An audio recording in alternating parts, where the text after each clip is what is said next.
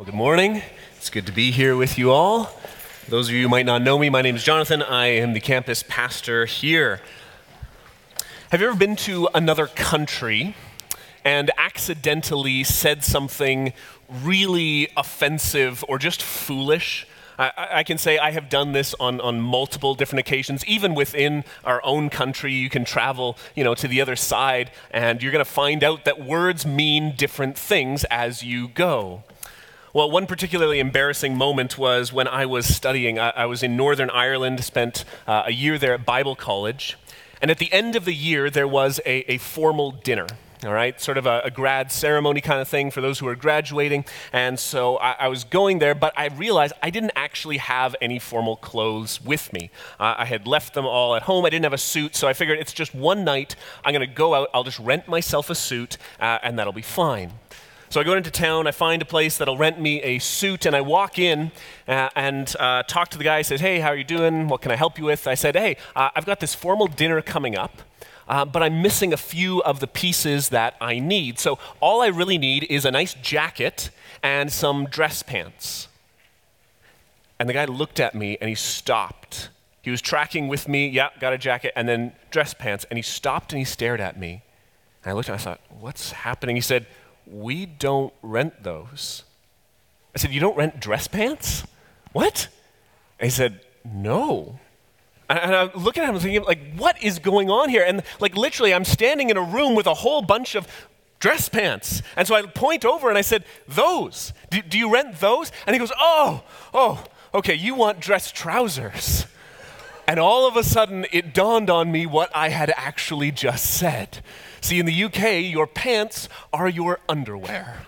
So I had just walked into this suit shop and said, "Hey, you know what I really need is a nice jacket and a really nice pair of underwear. Do you have that? Would you rent that to me?" Oh.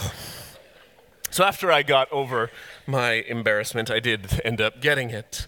But see, part of what was so embarrassing for me is that I had actually lived there for almost a year at that point. I wasn't brand new. I knew a lot of these pitfalls. I had kind of learned to speak the right jargon and language, but suddenly I was now talking in a whole different area. I had never talked about formal dress wear before, and dress trousers still seems like an odd phrase to my mouth.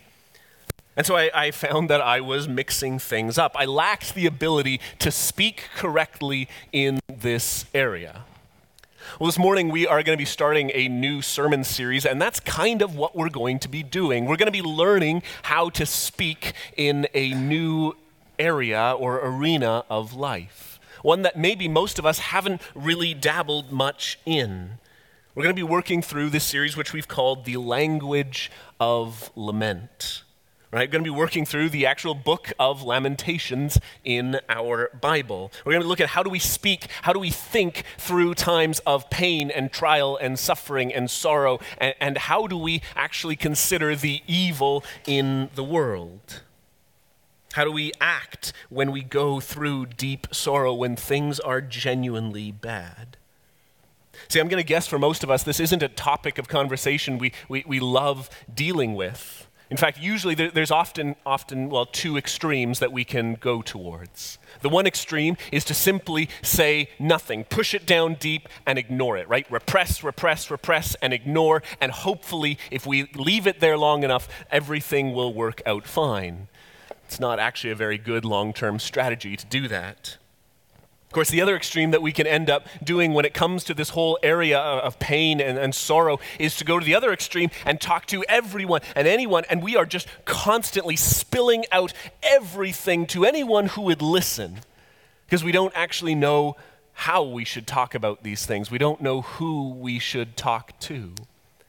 And so what we're going to be doing in this series is learning this new language, this language of lament. How do we speak about some pretty difficult topics? And so for this season of Lent, we're going to be walking through the book of Lamentations. And the book, just like the title implies, is a book of lament. It's a whole bunch of things that have gone really, really wrong. And in fact, it is a crying out to God in pain that we go through.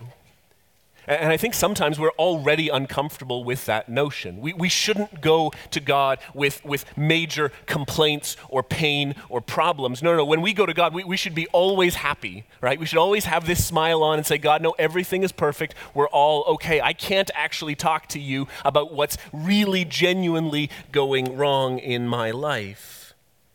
And yet the Bible is full of lament to God.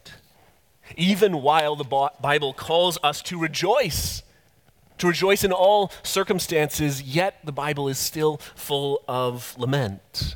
In fact, we're going to read through this book of Lamentations, this book of lament and sorrow, and we're going to realize that it is not a book without hope. Right? We are called to be hopeful and rejoice while we still weep. And if that sounds like a bit of a contradiction, well, that's kind of what we're going to be walking through for these next few weeks. But if I can just start off by giving you a little bit of a picture of what this looks like. It's the picture of Jesus. If you remember the story of him going to the graveside of his friend Lazarus, right? Many of you will know the story, right? Jesus comes, he waits, he's going to raise Lazarus from the dead. He's going to see his friend again. He knows that, and yet what happens when he gets there? He cries. Jesus is weeping at the tomb of his friend. Why? Because even though Jesus is absolutely perfect in every way, he still, when he looks at the effects of sin, is weeping. In fact, that's what we are going to look at. If that's how Jesus can act, surely we can lament to God about our problems as well. So this is a series that is learning to speak that language, learning to lament, to speak to God rightly about our pains and our problems. And I know some of you are already thinking like, really? We're going to do this whole thing, that whole book, right? It's 5 chapters long. That seems like a long time to be dealing with this. Well, let me give you just a few reasons why I think we ought to do this, right? Why we ought to actually take some time and genuinely walk through this book. First of all, I'm going to say, because we're going to use this language. We should spend time learning and acquainting ourselves with it because we're going to be using this kind of language in our lives. We are going to go through times of pain and sorrow and suffering and loss. That is part of our life. It's not a question of if, it's a question of when. And so we want to be able to speak to God rightly in those moments. To be able to pray to God when we don't feel like praying. Do we have language for those times? See, it's worth actually considering and preparing ourselves for when we go through those things. And lament is how we do that. So we need to learn these things because we are going to go through it. Secondly, because we actually need to use it now. Right, the Bible talks about lament in all kinds of ways, and normally we think about it when things go bad, that's when I should lament, and yet the Bible actually brings in a whole nother area. That is lament over our sin. It's lament over the sin we still wrestle with and struggle with and goes on in our lives. We actually ought to be lamenting that as well. And so we need to learn this not because we will go through it, not because we should be using it. Thirdly, I'm going to say because we need to show others how to do this as well. Right? Our children need to see how do we handle loss and sorrow in a godly way. Our neighbors need to see how do you handle tragedy? When things go wrong, how does a Christian, a follower of Jesus, deal with these things? See, a couple of years ago, many of you know, I was diagnosed with cancer. I'm fine now, all right? But I remember sitting in the doctor's office, and the doctor was looking at me, and we were chatting about things after surgery, and he said, you know what? He said, I have to say, you're probably one of the most even-tempered patients I've ever had, right? Now, that was a beautiful moment to be able to share the gospel. To be able to say, hey, you know what? That's because my hope isn't found in my health or what I have here. It's found in Jesus, and cancer doesn't change that. I am ashamed to say as your pastor, I missed that opportunity. I whiffed that one. I stumbled my way through it. But what I learned from that, beyond the fact that I'm not perfect, what I learned from that was actually he paid attention to how I handled it. He was watching to see how I dealt with tragedy, how I dealt with major problems going on in my life. Right? People notice when you go through pain and you're not spitting venom and trying to blame everyone and anyone. People notice when you're going through loss and you're not in deep, inconsolable depression. People actually notice that. They notice how you go through sorrow with hope because it's different. In fact, we need to be able to show that when we have a hope that isn't destroyed, even as we lament. So we need to learn how to use this language because we are going to use it, because we should be using it, because we need to show it finally, and probably most simply, we need to learn this because it's in our Bibles, right? This is how Jesus himself prays. Right, if you remember Jesus on the cross, as he is hanging there, he actually prays a psalm of lament. Psalm 22 goes like this. My God, why have you forsaken me? Why are you so far from saving me, from my words of my groaning? Oh my God, I cry by day, but you do not answer, and by night, but I find no rest. Yet you are holy, enthroned on the praises of Israel. In you our fathers trusted. They trusted and you delivered them. To you they cried and were rescued. In you they trusted and were not put to shame. See, we need to learn how to pray like that. We need to learn how to pray and bring our honest sorrows before God and say, here's what's going on. God, it feels like you are a million miles away. It feels like you don't care. God, where are you? And then actually turn and ask God, Lord, would you help me? Turn and trust him and say, you are the only one who can. See, that's what biblical lament looks like. It is bringing God our honest sorrow, asking and trusting that he is going to help. Right? So that's what lament looks like in the Bible. It's going to God with these things in an honesty of what we are dealing with.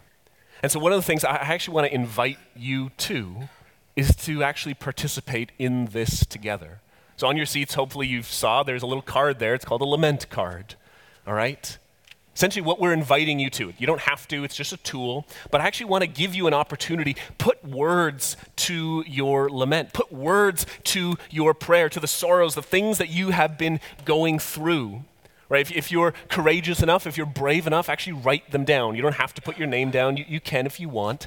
And then you can actually drop it off. We have a couple boxes. There's one just at the back. There's one at the welcome desk. Actually just drop that off because here's what I'm going to say. Here's my commitment. I actually want to be praying for you. As your pastor, I genuinely want to be praying for you, so I'm going to commit myself. I will pray for each and every single one of them. We want to actually be lifting these things before God and actually lifting them up together. Right? Maybe this is a loss of a parent, loss of a spouse, loss of a child. Just a lament that is just burning in your heart. Maybe it's an old wound that you've carried around with you, a bitterness that has just sunk in far too deep. Maybe this is a sin that has been lingering in your life for a long time, and you need rid of it. I want to encourage you, would you be honest with God? Whether or not you're going to write that down, it's up to you. But I want to encourage you to do so. Take some time, maybe even throughout this week, and learn to put words, language into our lament and bring them before God because he is the one who actually can help. So I give you permission as we continue on to actually be writing those things down. You can drop it off in the boxes afterwards, or even I think next week we'll have them as well. But I want to encourage you, actually participate in this series. So this morning, with the rest of our time, what we're going to be doing here is we're going to introduce ourselves to the book of Lamentations, all right? And we're going to do that by not actually opening to Lamentations, but actually to opening to 2 Chronicles. So if you have a Bible, let me invite you to open to the book of 2 Chronicles, chapter 36. It's the very last chapter in 2 Chronicles. And this is the background to the book of Lamentations. Lamentations, if you know, it is just a poem. It is a prayer of lament, the whole thing. And so what we're doing right now is we're just going to get the context. We're going to get the background of why. Why are they lamenting? What has all gone on and what has led up to this point in time? So if you have your Bibles with you, I'll invite you to open, follow along with me. 2 Chronicles chapter 36, we're going to start in verse 11. Here is the word of God. Zedekiah was 21 years old when he began to reign, and he reigned 11 years in Jerusalem. He did what was evil in the sight of the Lord his God. He did not humble himself before Jeremiah the prophet, who spoke from the mouth of the Lord. He also rebelled against King Nebuchadnezzar, who had made him swear by God. He stiffened his neck and hardened his heart against turning to the Lord, the God of Israel. All the officers of the priests and the people likewise were exceedingly unfaithful, following all the abominations of the nations, and they polluted the house of the Lord that he had made holy in Jerusalem.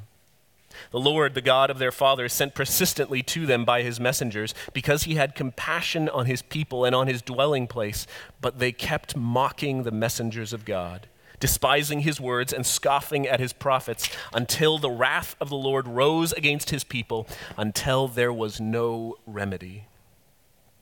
Therefore, he brought up against them the king of the Chaldeans, who killed their young men with the sword in the house of their sanctuary, and had no compassion on young man or virgin, old man or aged.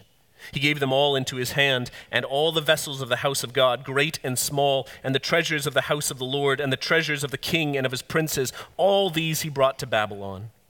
And they burned the house of God, and broke down the wall of Jerusalem, and burned all its palaces with fire, and destroyed all its precious vessels. He took into exile in Babylon those who had escaped from the sword, and they became servants to him and to his sons until the establishment of the kingdom of Persia, to fulfill the word of the Lord by the mouth of Jeremiah, until the land had enjoyed its Sabbaths. All the days it lay desolate, it kept Sabbath to fulfill 70 years. Well, that's as far as we're going to read this morning. This is the utter destruction of Jerusalem. There is nothing left at the end of this passage. The Babylonians came, they spared no one, they killed most people, and those that didn't die by the sword got dragged off into exile as slaves. See, this is the background to the book of Lamentations. It is the prophet Jeremiah who is lamenting as he watches all of these things unfold and as he is crying out to God because of what has happened.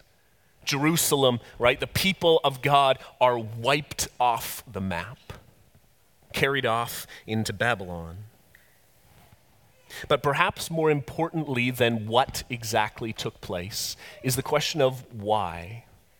Why exactly did God allow this to happen? Why did God do this? Well, we are jumping into really the end of the book of Chronicles, right? Chronicles are 2 books, and they follow the kings as they go through the nation of Israel. And really what we find is it starts off right with King David. King David is a good king. He is doing well. Land is prospering, but it doesn't take long until things go downhill. Right? In fact, it's David's grandson. When his grandson becomes king, he causes a civil war that breaks the nation apart into the north and the south. The north becomes known as Israel, the south becomes known as Judah. And actually, as you follow along in the history of what happens to these 2 different nations now, the north, it goes badly from the get-go. They have one bad king after another, after another, after another, until finally Assyria comes and destroys them. They are obliterated. The southern kingdom in Judah, they do a little bit better. They have some bad kings, but they also have some really good kings. The bad kings come and they ignore God, they ignore the prophets, they build in more and more idol temples, they lead the people into all this stuff. They're selfish, they're violent, they're all kinds of things. The good kings come in and they try and repair what was done. Right? They get rid of all the idols, they try and restore peace and try and follow after how God has called them to lead. But God continually warns these kings, if you don't follow after me, I will destroy you. In fact, if you continue to do this, there will be consequences for your sin. The last king that actually followed after God was a king by the name of Josiah. You can read about him in the previous chapter. But unfortunately, when he died, his sons took over, and none of them would follow after God. His grandson is Zedekiah that we've just read about. In fact, we've read about him because he was the very last king. Not long before he took the throne, actually, Babylon had already come and visited them. Babylon had already come, conquered them, and made them into this slave state. Right? They were under the ownership of Babylon at that time, and so he is made the king. They're allowed to have some form of their own government, but they're paying massive tributes back to Babylon. And so what we are learning here throughout this whole history is just how serious sin actually is. Look back at verse 12 with me. It says, Zedekiah did what was evil in the sight of the Lord his God. He did not humble himself before Jeremiah the prophet, who spoke from the mouth of the Lord. Zedekiah was the last in a long line of kings who ignored prophets. Right? Jeremiah was known as a nuisance to these kings. Right? Everyone saw, oh, Jeremiah's coming. Oh, I don't like that guy. He always has bad news. I don't want to listen to him. Hey, go away, Jeremiah. And finally, they just got fed up with him. They threw him in a well. They're like, all right, we're done with you. Into the well. No one help him. Right? After that didn't work, they threw him in prison. They just ignored him. They cut up his letters and literally burned them in front of him. They told him to his face, we will not follow what you are going to do. But the problem is Jeremiah wasn't just coming and giving his own take on the situation. He wasn't just kind of a guy who wanted to show up all the time. In fact, our text says he was speaking from the mouth of the Lord. This was not his opinions that were coming to the surface. This was God's word, and Zedekiah ignored it. Zedekiah wanted nothing to do with it. And so as we look at what caused this downfall, why did these things take place? The very first thing we are told is that it is because he ignored the word of God. And so if we can pause even now and just consider what does this mean for us in this seriousness of sin, it's this: do not ignore God's word. The Bible that we actually have isn't just the words of a bunch of really smart people or some spiritual guys who had something to say. They're the words of God. We ought to pay attention carefully and actually say, do I actually follow what God has called me to do? Am I willing to be obedient to the word of God, or am I just like Zedekiah trying to ignore him? Trying to say, hey, he's a killjoy and I don't want anything to do with it. The first sin that gets listed against this king is that he ignored God's word. Are we doing the same? We have Bibles in our homes. We can have it on our phones. We can have it with us 24/7, yet are we still ignoring it? Do we actually read it? Do we listen to it? Do we obey it? Are we taking the time to actually apply these things into our lives, or are we just liking having it on the shelf? It looks good on our coffee table. Are we actually putting these things into practice? Verse 13, he also rebelled against King Nebuchadnezzar, who had made him swear by God. King Nebuchadnezzar is the king of Babylon. You probably remember his name from the book of Daniel, right? He's the king in Babylon, but he was actually a pretty smart guy. He's got this slave state that's going on in Judah. They've got their own king, and so what Nebuchadnezzar does is says, okay, I want you to actually follow my rules, all right? I want you to make sure that you're paying these tributes, and I want you to swear by your God, right? Don't swear by Nebuchadnezzar's God. Zedekiah doesn't care about them. He's going to swear by his own God, right? And yet we find out here he rebels. He rebels against Babylon. It's not a smart play. But this isn't actually a political statement. This is a statement about how Zedekiah views God, right? He swore by God, but he couldn't care less. He didn't actually care about what he had promised to God. No, he was going to just do his own thing. In fact, verse 13 continues, says, he stiffened his neck and hardened his heart against turning to the Lord, the God of Israel. And all the officers and the priests and the people likewise were exceedingly unfaithful, following all the abominations of the nations, and they polluted the house of the Lord that he had made holy in Jerusalem. Zedekiah isn't the only one guilty here. He kind of gets brought up as the figurehead, but actually as we read, this is the priests who are doing the same. This is the people who are doing the same. All of them are actually following, not God, they are following all of these idols and they're worshiping them. If you read in the book of Ezekiel, he goes into detail about what they had all done. They had actually brought idols into the temple of God and were worshiping them there. Just think about that from God's perspective for just a moment. Think about what it would be like to have someone bring in idols into your own temple. It's a little bit like if you're married and your spouse brings a picture of their ex-girlfriend, boyfriend, and puts it on their nightstand. How utterly dishonored, how utterly unloved, how utterly hated would you feel by that very action? It's disgusting in so many ways, and yet that is exactly what God is saying is happening. In fact, that's almost a tame analogy. If you go to Ezekiel 16, he gets far more explicit with what their adultery looks like. But that's what our sin is before God. It is a betrayal of the one who made us, a slap in the face of the one who created us, who has provided all things for us. It's biting the hand that has fed us. I have a little dog, and she's great most of the time. But every once in a while, we'll give her, a nice kind of treat or something like that, like a real raw bone. And she loves it. She'll immediately grab it, go run away and try and, chew it in secret. And every once in a while, if I actually walk up to her while she's got that, she growls at me. She growls at me like, this is mine and you're not going to take it. And it's always so funny to me because I'm the one who gave it to her.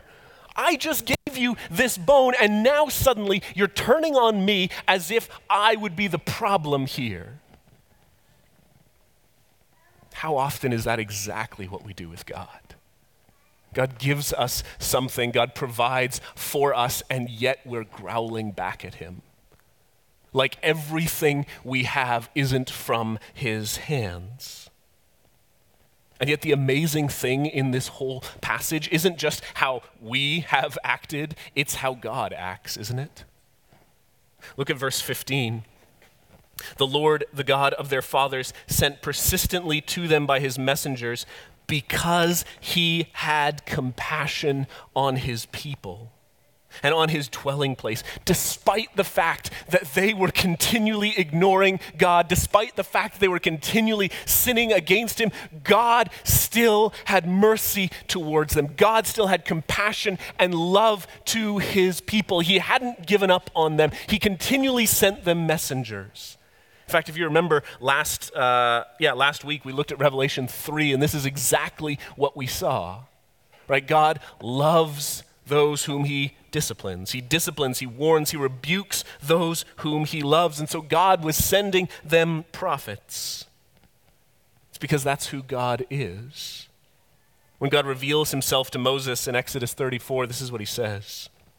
It says, the Lord passed before Moses and proclaimed, the Lord, a God merciful and gracious, slow to anger and abounding in steadfast love and faithfulness, keeping steadfast love for thousands, forgiving iniquity and transgression and sin, but who will by no means clear the guilty, visiting the iniquity of the fathers on the children and the children's children to the third and fourth generation. God is merciful and loving, but he is also just. He doesn't let the wicked go away unpunished. In fact, he is going to be just in his judgments. And so God was sending his people prophet after prophet, messenger after messenger to warn them, turn back, turn back. But verse 16 says, but they kept mocking the messengers of God, despising his words and scoffing at his prophets, until the wrath of the Lord rose against his people, until there was no remedy. sin has a consequence. There's a consequence to our sin. It's not just that we're going to hurt other people, though we probably will. It's not just that we're going to hurt ourselves, though we probably will. The consequence of sin is the wrath of God. We have sinned against him. In fact, that's a far more serious consequence. That's what the prophets were warning them about. It wasn't just that they had a bad society, it's that they had sinned against God. That it was a choice between life and death. In fact, when Moses is speaking to the nation of Israel, long before any of this had ever happened, this is what he said. He said, "See, I have set before you today life and good, death and evil. If you obey the commandments of the Lord your God by walking in his ways, by keeping his commandments and his statutes and his rules, then you shall live and multiply, and the Lord God will bless you in the land you are entering to take possession of it. But if your heart turns away and you will not hear, but are drawn away to worship other gods and serve them, I declare to you today, you shall surely perish. You shall not live long in the land you are going over to the Jordan to enter and possess." See, Moses knew the danger beforehand. There was a choice before the people of Israel. Who would they serve? Would they serve God, or would they serve all of these other idols? And now Judah would face the consequence of that decision. But the truth is, you could say, hey, that's great for them, or too bad for them, actually. But that's not me. I don't live in Old Testament Israel. I'm not an Israelite. I'm all good. Truth is, actually, the same choice is put before us. Paul puts it this way in Romans 6. "Do you not know that if you present yourselves to anyone as an obedient slave, you are slaves of the one you obey, either of sin, which leads to death, or of obedience, which leads to righteousness?" See, the same choice is before us. Who will we serve? Who are we going to follow after? The consequence of sin is death. The consequence of obedience is eternal life with God. See, if there's one thing we can learn from this story, from just the background of this book of Lamentations, it is that sin is a serious matter. It's not something we should just sweep under the carpet and say, hey, it's okay, we're all human, we all mess up, don't worry about it. Actually, it ought to be a cause of mourning for us. It ought to be a cause that we look at our lives and we are distraught how we have ignored God's word, how we have mocked and despised what he called us to do. We should weep when we encounter sin because we know the consequence is the wrath of God. We should tremble that we have ever sinned against this God. We should lament our sin together. And see, here's where I want us to learn how to lament well.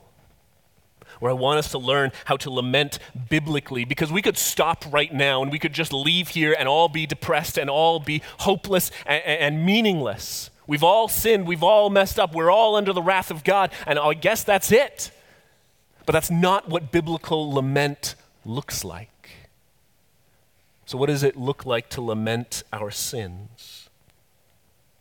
Let me put it this way. First of all, it means we see our sins the same way God does.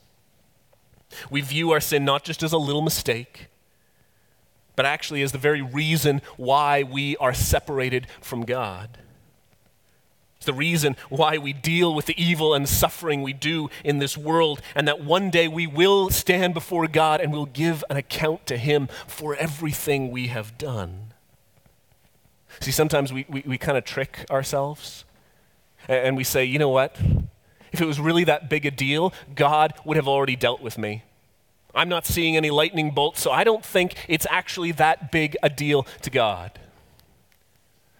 Paul says in Romans chapter 2, "Do you presume on the riches of his kindness and forbearance and patience, not knowing that God's kindness is meant to lead you to repentance? But because of your hard and impenitent heart, you are storing up wrath for yourself on the day of wrath when God's righteous judgment will be revealed." Are we just presuming on God's patience? presuming that simply because he's given us this chance, this moment to repent and turn back, that it's not a big deal? Are we acting just like the nation of Israel, assuming that God will never act? See, instead, we ought to look at that. We ought to look at this moment of patience and kindness and mercy towards us as the moment to repent, to turn back to him. Do not harden your heart against God. In fact, let us look to Jesus for our forgiveness. See, in 2 Chronicles it says, there was no remedy. It's a terrifying moment there, where the wrath of God is waiting and there was nothing to stop it. But the good news is that is not true for us. That is not our place. In fact, we have a remedy. It is Jesus Christ who came and who actually took the wrath of God in our place, so that anyone who would trust in him would be saved. We would not face that wrath. We actually have a remedy. His name is Jesus.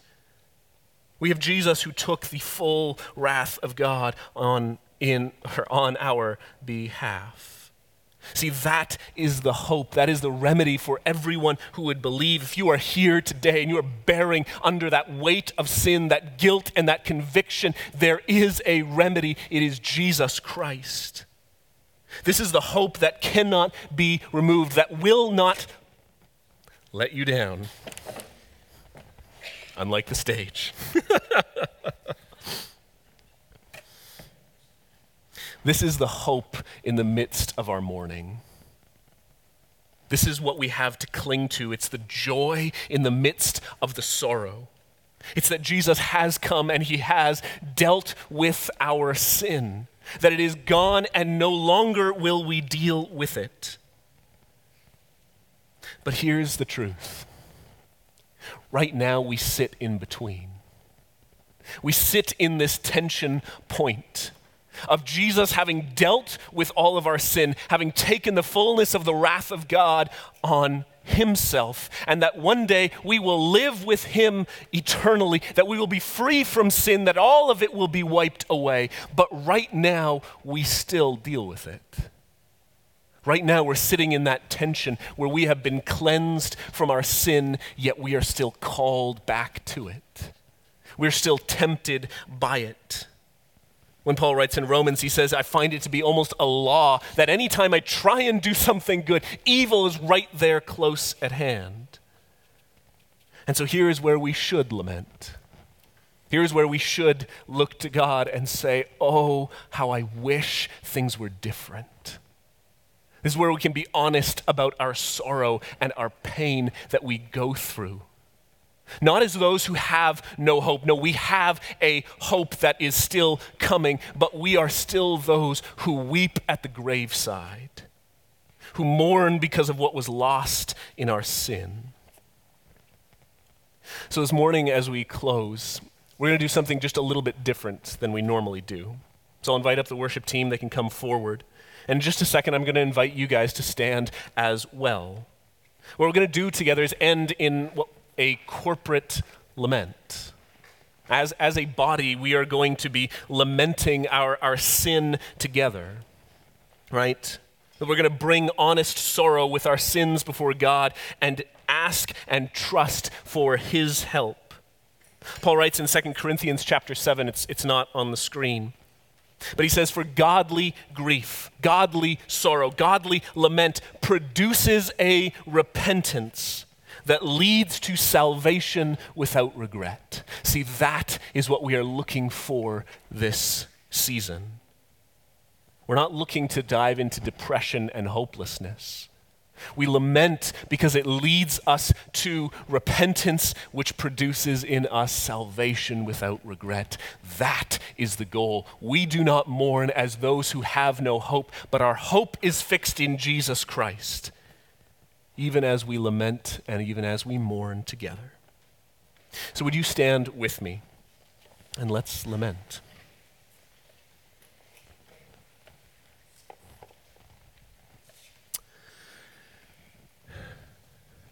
Please respond in the places labeled all. We lament our comfort with sin and our indifference to its destruction, the pain it causes and the wedge it puts between us and you, O Lord. How long will we let its power hold us hostage and cause harm? We lament, O Lord, hear our cry and forgive us. We lament our lack of mourning over sin, how it hurts us, those we love, and our neighbors. We know the path of sin leads to death, and yet we remain apathetic. How long will we struggle to take the grief of sin seriously? We lament, O Lord, hear our cry and forgive us. We lament our passivity to fight the battle of sin. We let it overcome us and invite the enemy in daily. When, O Lord, will you return and set us free from the war that wages deep inside us? We lament, O Lord, hear our cry and forgive us.